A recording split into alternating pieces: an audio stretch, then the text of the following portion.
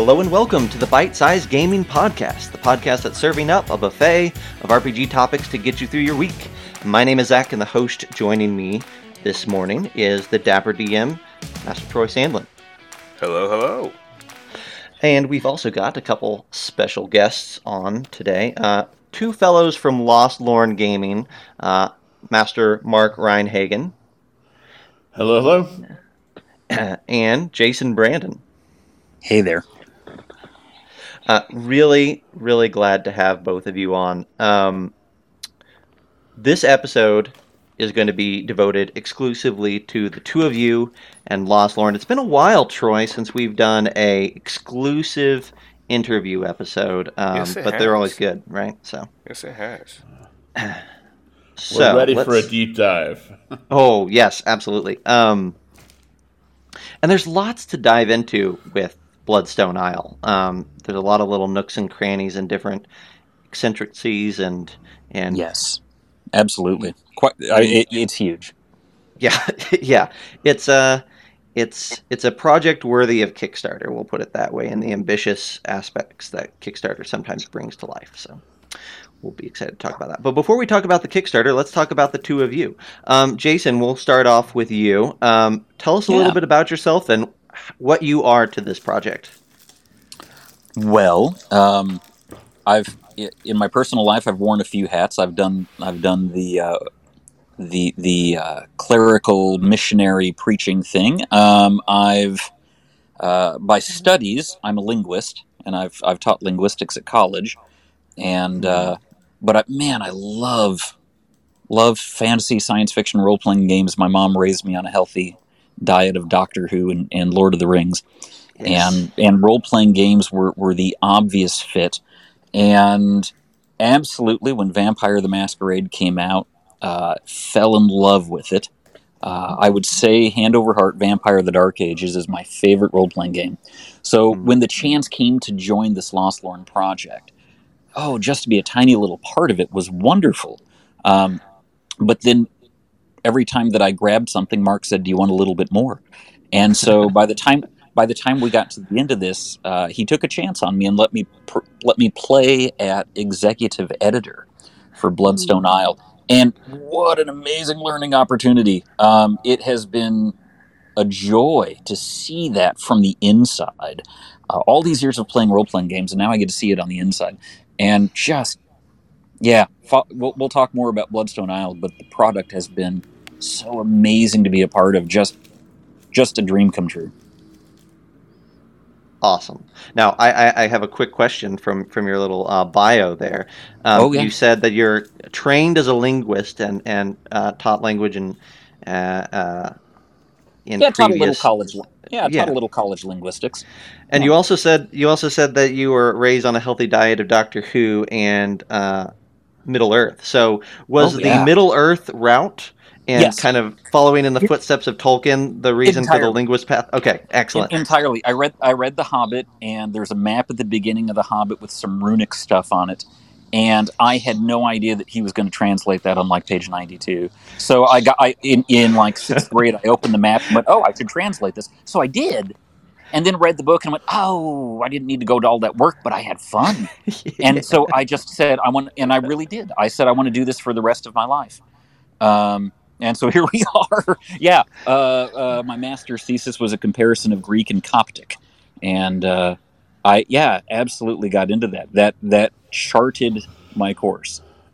And by the way, not to distract, but that experience of having, translating something and figuring out a map and figuring out the treasure of that and that puzzling out, that's actually our unique feature in Bloodstone, that the players have their own book, an actual artifact from the world, an amazing treasure, a book that's also a treasure map. So that's cool. That is exactly the whole point of Bloodstone, really, is to have that vehicle for players to have their own key into the campaign setting. We had many long conversations, Mark and I, and the rest of the writers too, on how do we bring these riddles in and different experiences of, like, for me, languages, and for the artists and how do we bring everybody's expertise to make those riddles that players can explore? And I'm going to brag on Mark is a really good I have to keep up with Mark, even with my background. Mark is a really good linguist and brings that to the table in Bloodstone. There's a lot of linguistic little clues along the way that are fun. Awesome. Well, that's a good segue. I know a chunk of our listening audience will know exactly who Mark is, but Mark, go ahead, and for those of you who may not know your legacy and current expeditions in RPGs, tell us a little bit about yourself. Well, back in the day, I started a role-playing club at college that ended up having the founders of Wizards of the Coast, Atlas Games, White Wolf Games, and gosh, a bunch of other companies all attending college, and we're in that my gaming group, and I ended up becoming the author and creator of The World of Darkness and Vampire the Masquerade. I was the owner of White Wolf, co-owner, and I was one of the founding I was on the board of directors of Wizards of the Coast, and one of the original shareholders. So I've had a weird career zooming around. I haven't always been in gaming, but gaming is kind of my love, and I'm definitely plan on coming back for good now. Nice. Awesome. So what was the thing that brought you back? What was the inspiration for Lost Lorn that started this whole train? Oh, well, Game of Thrones actually had a lot to do with it, because I had a campaign when I was a teenager. My first D&D campaign was Low Magic, and actually all my friends quit, and I lost all my friends. They wanted to do murder hobo stuff, right? Teenage boys, of course. Uh-huh. And they started their own game and kicked me out, and I was bereft, But anyway, that was Lost Lorn. That was back when I was 15 years old. I was starting on this world that we're building, and Bloodstone is the first step in that. So anyway, through Game of Thrones, I was like, wait a minute, I can do a fantasy world, a full-on fantasy world, but I can do it low fantasy. It still has all these parts about, all these things I like. And so I said, anyway, that just became Lost Lorn, and we're rolling out, basically, we'll plan on doing like 4 Kickstarters a year, starting hopefully next year. Wow. And we have a huge team. We're rolling out stuff, and the idea is just to deliver this Kickstarter. We plan on delivering 15 days after the Kickstarter ends and the money arrives. We plan on sending out all the PDFs because the book is already laid out. Everything's done. Fantastic. Awesome. So the book is already laid out. It's on its way to the printers, I can imagine, or soon to be. It's been sent. It's been sent, so that's awesome. Wow, and I heard, I think, and I have some prior knowledge with this project. I was lucky enough to get to spend some time on it, and there's 2 books and then kind of a third bonus book. So it's not like plus a map, a treasure map, plus a treasure map. Troy and I do and our friend John do several times a month, what we call a crowdfunding corner, where we do kind of a roundup of all the Kickstarters and Game Founds and Indiegogo campaigns that are out there that have caught our eye. And we have talked numerous times over the past, Troy, about the length that many Kickstarters are now asking you to wait between the day that you pledge and the day that you get your product, right? That has, we won't name names, and some of these companies are sometimes better with one project than they are with another, but there are companies out there that will ask you to wait 2.5 years to see hide nor hair. Yeah, I had one that it went 7 years. It was 7 years from when the Kickstarter ended. I won't say which one Mark knows which one. It is my favorite game. But one of my favorite games, I shouldn't say favorite because it's not Vampire the Dark Ages, but it is one of my all-time favorite games, but 7 years. That is a really long time. I didn't even realize Kickstarter's been around that long. Right. Just about. A little bit longer than that, yeah. I mean, that's the thing is I think people are so used to waiting, they're used to it, so we're hoping that by breaking that paradigm and having things be much more rapid. Yeah. But then also not having toys, because we're not going to do anything in China. We're not going to use Chinese shipping. So we can't have all the little extras and doodads and all that. But pretty simple books, maps, that kind of thing. But done super high quality, of course.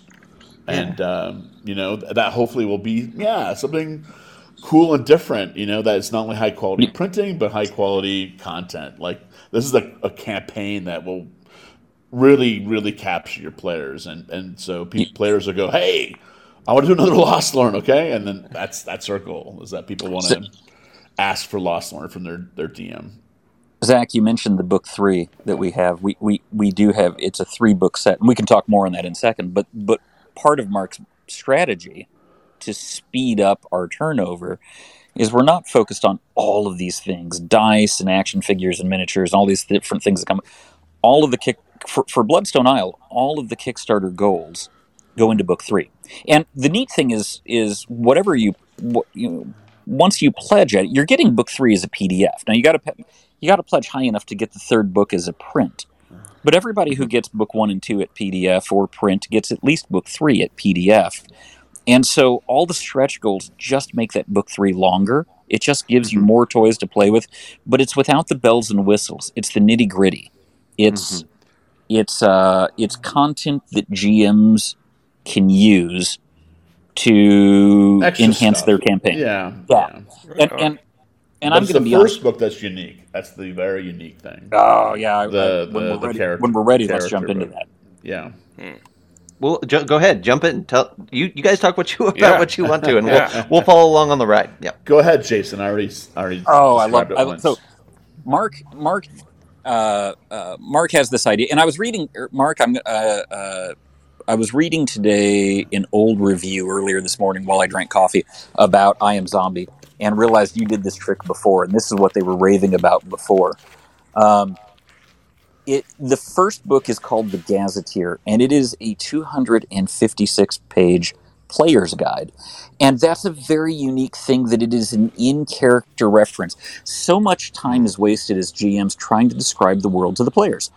And a picture is worth 1,000 words, and you're kind of like showing players, hey, check out this picture at the beginning of the chapter, whatever. You just hand this book. The Gazetteer is something you give to the players and say, hey, we're getting ready to run this in a week. Flip through this. Your characters have probably read this. It is a journal of sorts written by an explorer to the Isle who went missing. His name was Adsquill. He was taking a survey of the island for his master. This leads into future books down the road. But your characters would have read this. This was left. His journals were found in Briar Canyon Village, which is the first village you visit, usually, when you go to the island. And so all the stuff is already there, the pictures and sketches, the story, art, the notes, all the things he found, the story of what happened to his expedition. It saves the GM time. It immerses the players, just absolutely immerses them if they want to do the reading and do the homework. And it's an amazing read because there is a mystery. As you're reading through it, there are multiple mysteries on what happened to Adsquill. We can kind of read between the lines maybe on what happened to him, but how do we rescue him? All of that is worked into there in some riddles that are easy to solve, some that are very, very subtle. So there are different levels of the riddles. And that's one of the 2 main books, or if we count the bonus book, one of our 3 books. That first book, The Gazetteer, is a purely in-character reference that you give to the players and say, you can say your characters read this. And I love that. As a GM, I love that. It's such a time saver.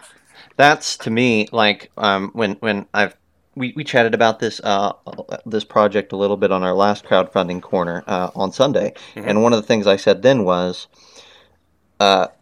Mark and his crew aren't interested in giving you a set of books that are just like the other 5e books that you have on your shelf. They're interested in doing something different. And they have storytelling sensibilities and in-world sensibilities like this Player's Gazetteer that say, yes, 5e is amazing and everybody loves it and there's a huge crowd for it, but it can still be built upon, and it can still be looked at from a different angle, and we can apply new tricks or tricks that we're bringing over from vampire sensibilities and other Yes. heavier role-playing games, and inject a lot of that into 5e, which I would argue is what the community is asking for right now, by and large. Anyways, I think would say that's definitely true. I see the yeah. D&D community the same junction point that it was in the 90s, and that's why everyone ran over to Vampire, right? Is that everyone's just ready for, yeah, we love D&D, we're always going to play D&D, but is what can we do differently? And in Vampire's case, it's a whole new game, and in this case, it's a whole new way to play D&D. Yeah. Mark took in the 90s. Mark took LARP, which was really fringe, and turned it into something global. I thought about it. So I'm 46 years old, and my oldest character, I am still in the organization One World by Night, still playing my Wraith from 23 years ago. Longest character I've ever had. Because when you get into LARP and that immersion, it's huge. And that's what the Gazetteer does. It's immersive D&D. It's not a, hey, here's some rule books, trust your GM to run it. It immerses the players into the world. It gives them mysteries that they can say, whoa, what is this Shard Cove?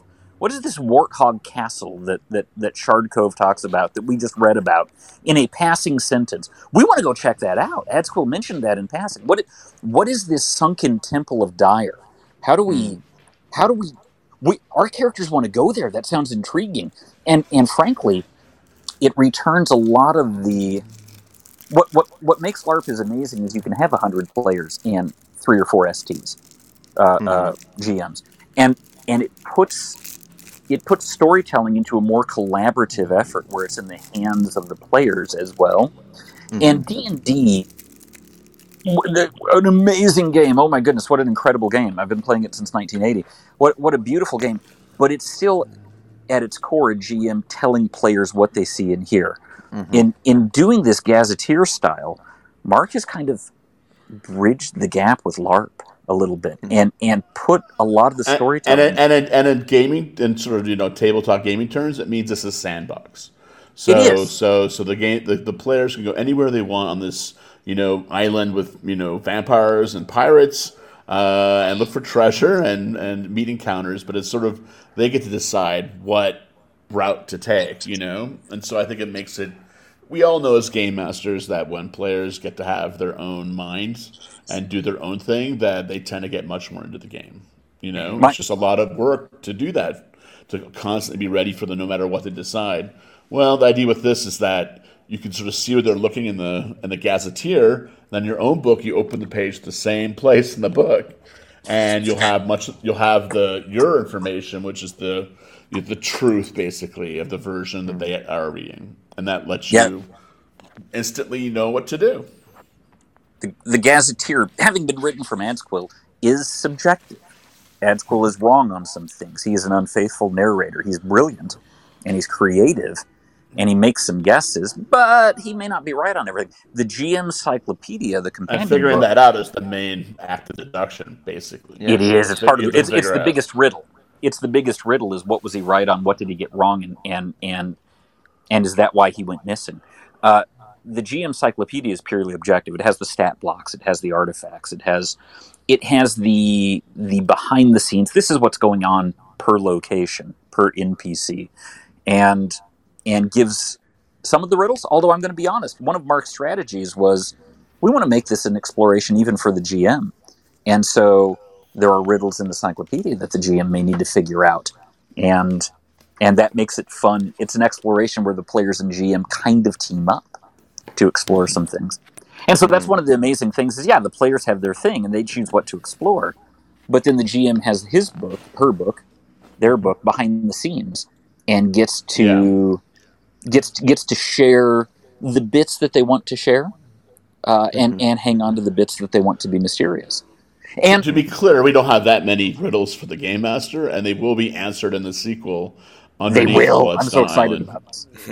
I'm so excited about this. So eventually we'll explain everything, but we do keep a couple secrets going, just because anyone who's played White Wolf, World of Darkness games knows, that's kind of how you run your game releases, almost like it's a a story, and you get to learn more and more the more you read. There are seasons. Season 1 has to have a cliffhanger. Oh, and my goodness, the cliffhanger. Mark told us what we were doing to end. It's a 7-chapter book. He told us what we were doing to end chapter 7, and the writing team just gasped. It was the oxygen left the room. And our team is spread from California to Sweden to Brazil, and our team just gasped. And I swear that the oxygen level on Earth just dropped a little bit, because what an ending! But it leads into book 2, and that's and I want to say that Mark's mentioned the sandbox setting. So in prep for Gen Con, I just ran 24 hours of Bloodstone Isle. And let me be clear, that was a fly-through. To the extent that the players said, we're almost bitter that it was that short. Can you, when you get back from Gen Con, restart this and run this as a campaign? Because this is clearly, they said, a 20-level campaign. We could do this. We could camp in this for the entirety of a campaign. And there is that much. And that book 3 is, quite frankly, we ran out of pages. We had extra stuff. So all the stuff we couldn't fit in book 2 went into book 3, and then it's our stretch goals on top of that. Yeah. Jameson Stone and Nerdarchy and all our other stretch goals are crammed into book 3, and all the stuff that we couldn't fit in bonus. Zach, you guys are. That's right. I'm down the line a little bit. Absolutely. You should not mention me in the same breath as Jameson Stone and Nerdarchy. So you were doing it right, Jason. Yeah. No, I disagree. Zach, you have. We are grateful that you have brought a lot of insight to our project, and we are a better project for that. We are thankful. Well, appreciate that. So I want to kind of help condense like that. That's a ton of insight into the content of these books. To kind of help the listener condense, right? So we have a player's gazetteer that has all the lore stuff. We have a game master cyclopedia, which is all of the answers to what's in, and then also the rules, right? Yep. And then we have the third book, which is called, I think, Bloodstone Covenant, right? It is. And good job. Okay, good. All right, great. All right, I feel better now. And it's got all the stuff that couldn't be crammed into the other books, plus all the stretch goal stuff. And that's how you're managing to kick out the 2 core books so quickly after the Kickstarter wraps. There's nothing going to be added to those. It's all laid out. It's all good to go. And then as that last book gets finished and all the stretch goals get locked in and everything's rounded out there, then that one will also go after production to be released. Yeah, after Gen Con. We also have a map. We have a treasure map that you can get. It depends on your backer level. Yes. So that's pretty cool. And you'll definitely get that PDF, so you can actually go down to your local Staples or whatever and have it just printed out, So yeah. And maps are amazing. We all know this. And in fact, the way I play tested this is that, I had the map out with pages of the different books laid around the table, and little notes written on the side of the map, and some of the clues from the book I drew on the map by hand. And it was just this amazing thing where the players are just arguing over that map for hours. And they all testify that was the most fun they'd ever had, right? Arguing over a map, which is, I think we've all had great experiences like that, where things just sort of flow like that. And that's my number one goal. And what in my work and gaming is, I want everyone to have that flow state of role playing and being in the moment, being your character. I want everyone to have that as often as possible. Absolutely. Well, okay, so go ahead, Jason. Go ahead. I was going to say, if I may throw out one of the selling points that I think one of the biggest selling points of Bloodstone Isle, beyond the fact that the creator of Vampire the Masquerade made an island that has vampires and pirates on it, one of its selling points is that Bloodstone Isle is an island that drifts through the multiverse. And because of this, it fits in all campaigns. It drifts into, if you're running Eberron or the Sword Coast or Ravnica, one of my favorites, it drifts in. The playtest game that I just finished running, they were Ravnica characters from Magic the Gathering, and it showed up in the Simic Combines Lake, this tidal causeway. And the players went across the causeway and ended up on Bloodstone Isle, and then the island left again and left the world of Ravnica. Now they're trapped on this island. That's part of the selling point, is people that say, oh, I don't know Lost Lore. You don't need to. That was why we did this as the first book. It is entirely standalone. You can add it to any existing campaign, and it can be used as a jumping off entry point for Lost Lore down the road when we get our other books out. But it's perfectly standalone now. It's an intro to where Mark's creativity is at right now, what he's doing. It's an easy dark fantasy, like, you know. It is. Let's explain what it is. It's dark. It's very, we're doing the monster, so eventually we're gonna have a bunch of games where you get to be the vampire in D&D, you get to be the werewolf in D&D, you get to be the dragon in D&D. But all these game books will be completely, from the point of view of the monster, just like World of Darkness about monsters in the modern world. This is sort of like monsters in the D&D, mythos. And this sets up the vampires. I mean, we're open about that up front to the buyers. Pirates versus vampires. It sets that up. But to say pirates versus vampires, who doesn't love pirates? And oh vampires? My goodness! Talk about wouldn't it be cool if? But it sets up.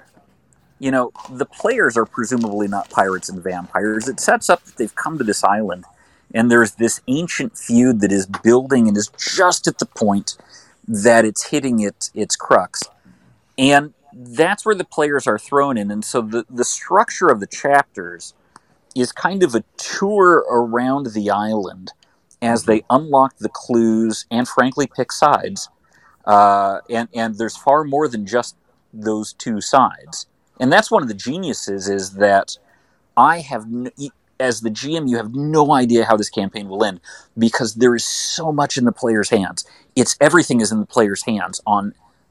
There is a story. It's not just here's a bunch of locations, go. There is a campaign. There is a story that builds towards a climax, but it's not a railroad.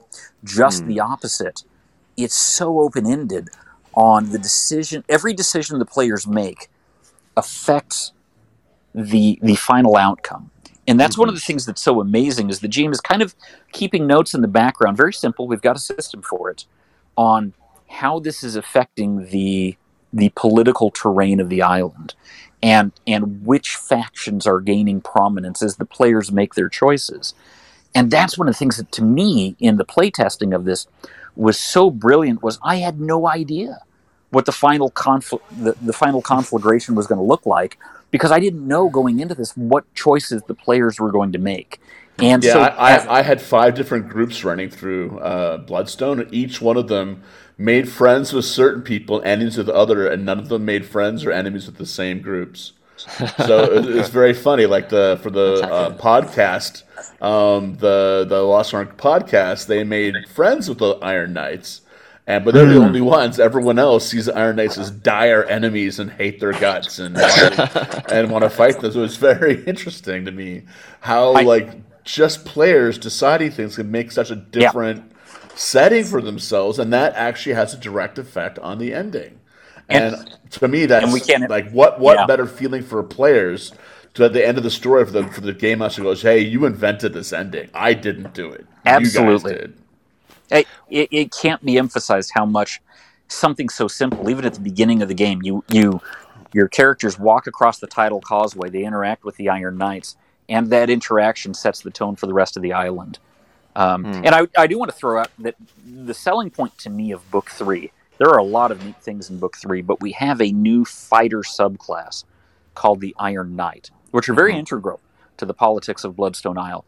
And whether you join, and if you choose to join them, and you can, that could become, if you're a fighter in particular, that could become your subclass.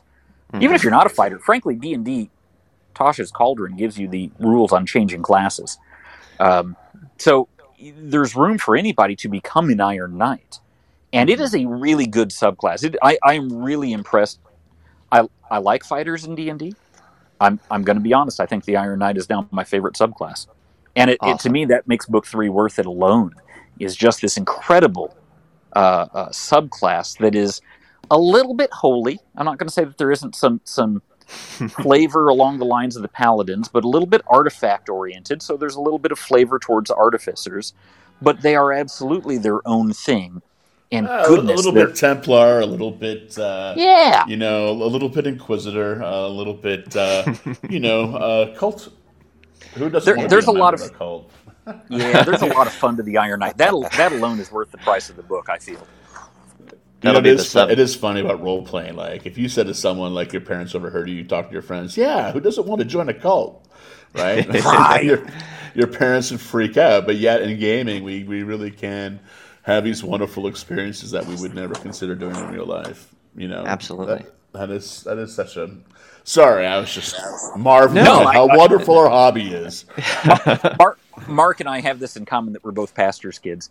And so we both experienced that period where D&D was vilified, and we went through that, and it made us better people, and we came out the other side very excited about this industry, this hobby that brings people together, it unifies people at a time when our world is really not getting along.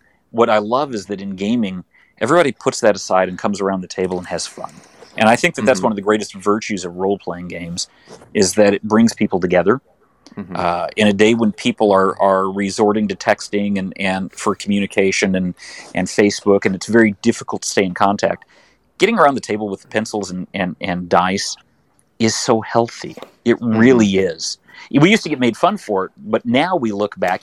My dad, the preacher, looks back and says, "Man, you had the best of hobbies." He said, your friends were good friends. You stayed out of trouble. It was a good hobby that made you a good person. He even said, I kind of regret that I was against this. And for me, the gaming industry has gone really far in so many different directions, and Bloodstone Isle feels very classical to me. It feels very much, let's get back to the core of what role-playing was about. And, Mark mentioned Lostlorn as kind of his first campaign. There is something to be said that this is a nostalgia trip for Mark that he's allowing us to join him on. And it's a good trip. It's a good journey to take with him. We trust him.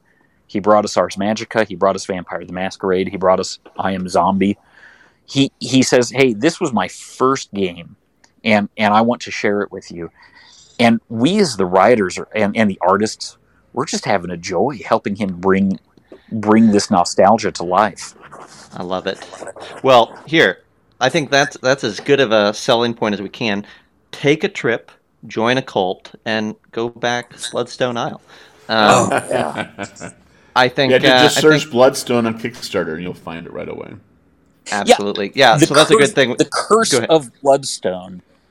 And you can just type in Bloodstone and Kickstarter will pop it up. Right, or Curse. I've been typing in Curse and it comes pretty much right up. Okay. Yeah, perfect. But the good news is you can type it in as whatever, and it comes. The Curse of Bloodstone Isle.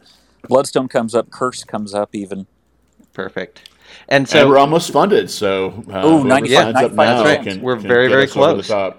Absolutely. Yeah. Probably, if you're tuning in, you could be the person who pushes it over here in the next in the next day or so. So head on over to Kickstarter if you haven't already, and give them some of your hard-earned cash. Then go over and you guys have a Twitter, a Facebook, an Instagram, all under Lostlorn Games. I believe you also have a Patreon. Is that correct? Yes. Yes. Under Mark Rein-Hagen. Patreon. But none of the money goes to me. It all goes to the team. Yeah. I just want to make that clear. I'm not doing this. I'm doing this for the love of it and the long term, but short term, none of this is for me. Cool. It's for the love of the game, baby. The Patreon has been a joy for us because we do try to connect with our patrons, and I've had a number reach out that I've stayed in touch with, and they've been very good in helping us bring this to light. We certainly want to thank our patrons, and they're why we can go to print as quick as we can. Yeah, they're amazing. Thank you so much, guys. They're so good. If you're listening, thank you. They're a joy, and I hope I can link up with all of our patrons at Gen Con. Heck yeah. Well, that'll be a good spot for us to and backers. Absolutely. Oh yeah, all the backers. That'll be absolutely. That's a good segue to what we're going to cover here at the end, which is as we draw to a close, go back them, and then I know Jason's running a bunch of Lost Lorne stuff at Gen Con. Troy and I will be at Gen Con as well. Yes, we will. We would encourage all of you to head on over there. If you're gonna be at Gen Con and you hear this podcast and you say, hey, I want to talk to Jason and learn more where about will you this. be, Jason? Where will you be? Where can they find you? Oh, I don't know my table number. I'm going tomorrow night to find out. I'm sure they've sent that to me, but I've been so. I think ready role for playing is in one area, so I don't think. I think it is have a hard time to find it. One of the beauties, our managing director, and he was the lead writer on Bloodstone, is John Gamble. And I got to play editor, but John was the lead writer. John is there, and he will be there, and he will specifically be playing pickup games. For people that show up and go, oh, I didn't sign up for this. That's okay. We've got a team of John and Garrett and Jenna, and they will be there to handle pickup games, and we'll get people in. I'm excited. I'm excited that that's the goal, is to get as many people in as we can. Excellent. All right. Well, let's send some people your way. They can message you on Lost Lorne Games on any of those platforms that we just mentioned, and we'll get them hooked up with you and point them in the right direction. Mark, Jason, thank you so much for hanging out with us this afternoon or this morning. Definitely. Zach, thanks so much, guys. You're a friend of Lost Lorne. You've done so much for us. We are thrilled to hang out with you. Yeah. Troy, thanks a lot for hanging out with us as well. Appreciate you popping on. Thank you, Troy. I have, before we leave, I have one question. Yeah. I mean, so I am under the assumption that this is vampires and pirates, yes? Yes.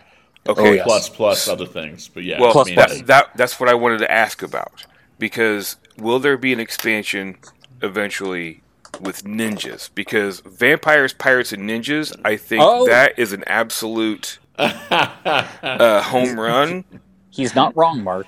And, I'm not sure we could call them ninjas, but I think we could definitely have like our version of ninjas when you do underneath Bloodstone Island. And in fact, I'll make you a promise right now. We're going to have something. I think it's a great idea, and we're going to do it. There you go. I am. They just won't be called ninjas. They'll be called something else. That's fine. But they're going to be like, Troy will know they're ninjas. Assassins. I will know from the dark. I will know. We have some foreshadowing and some hints to this under Bloodstone book, and it is what it sounds. It's going to be set some. It's going to have a greater focus on that which is underground, and that is, Mark is right. That is the perfect place for that. Troy, what's your last name? Sandlin. Sandlin. Yes. We need to make sure that he gets that credit, Mark, for... Yeah, no, I'm trying to think of how I can turn his name to the name of the ninjas. We're going to do some linguistic playing around with that. Okay. Again, we like our linguistics. We're going to play with that. I dig it. Awesome. I've got some ideas already, Mark. We're going to have some fun with that. Beautiful. All right. Well, thank you so much, guys. We'll look forward to a successful project and a successful run at Gen Con. You guys have a great day. Thank you, guys. Bye-bye. Have a great game, everybody. Thank you, Troy. Have a good day.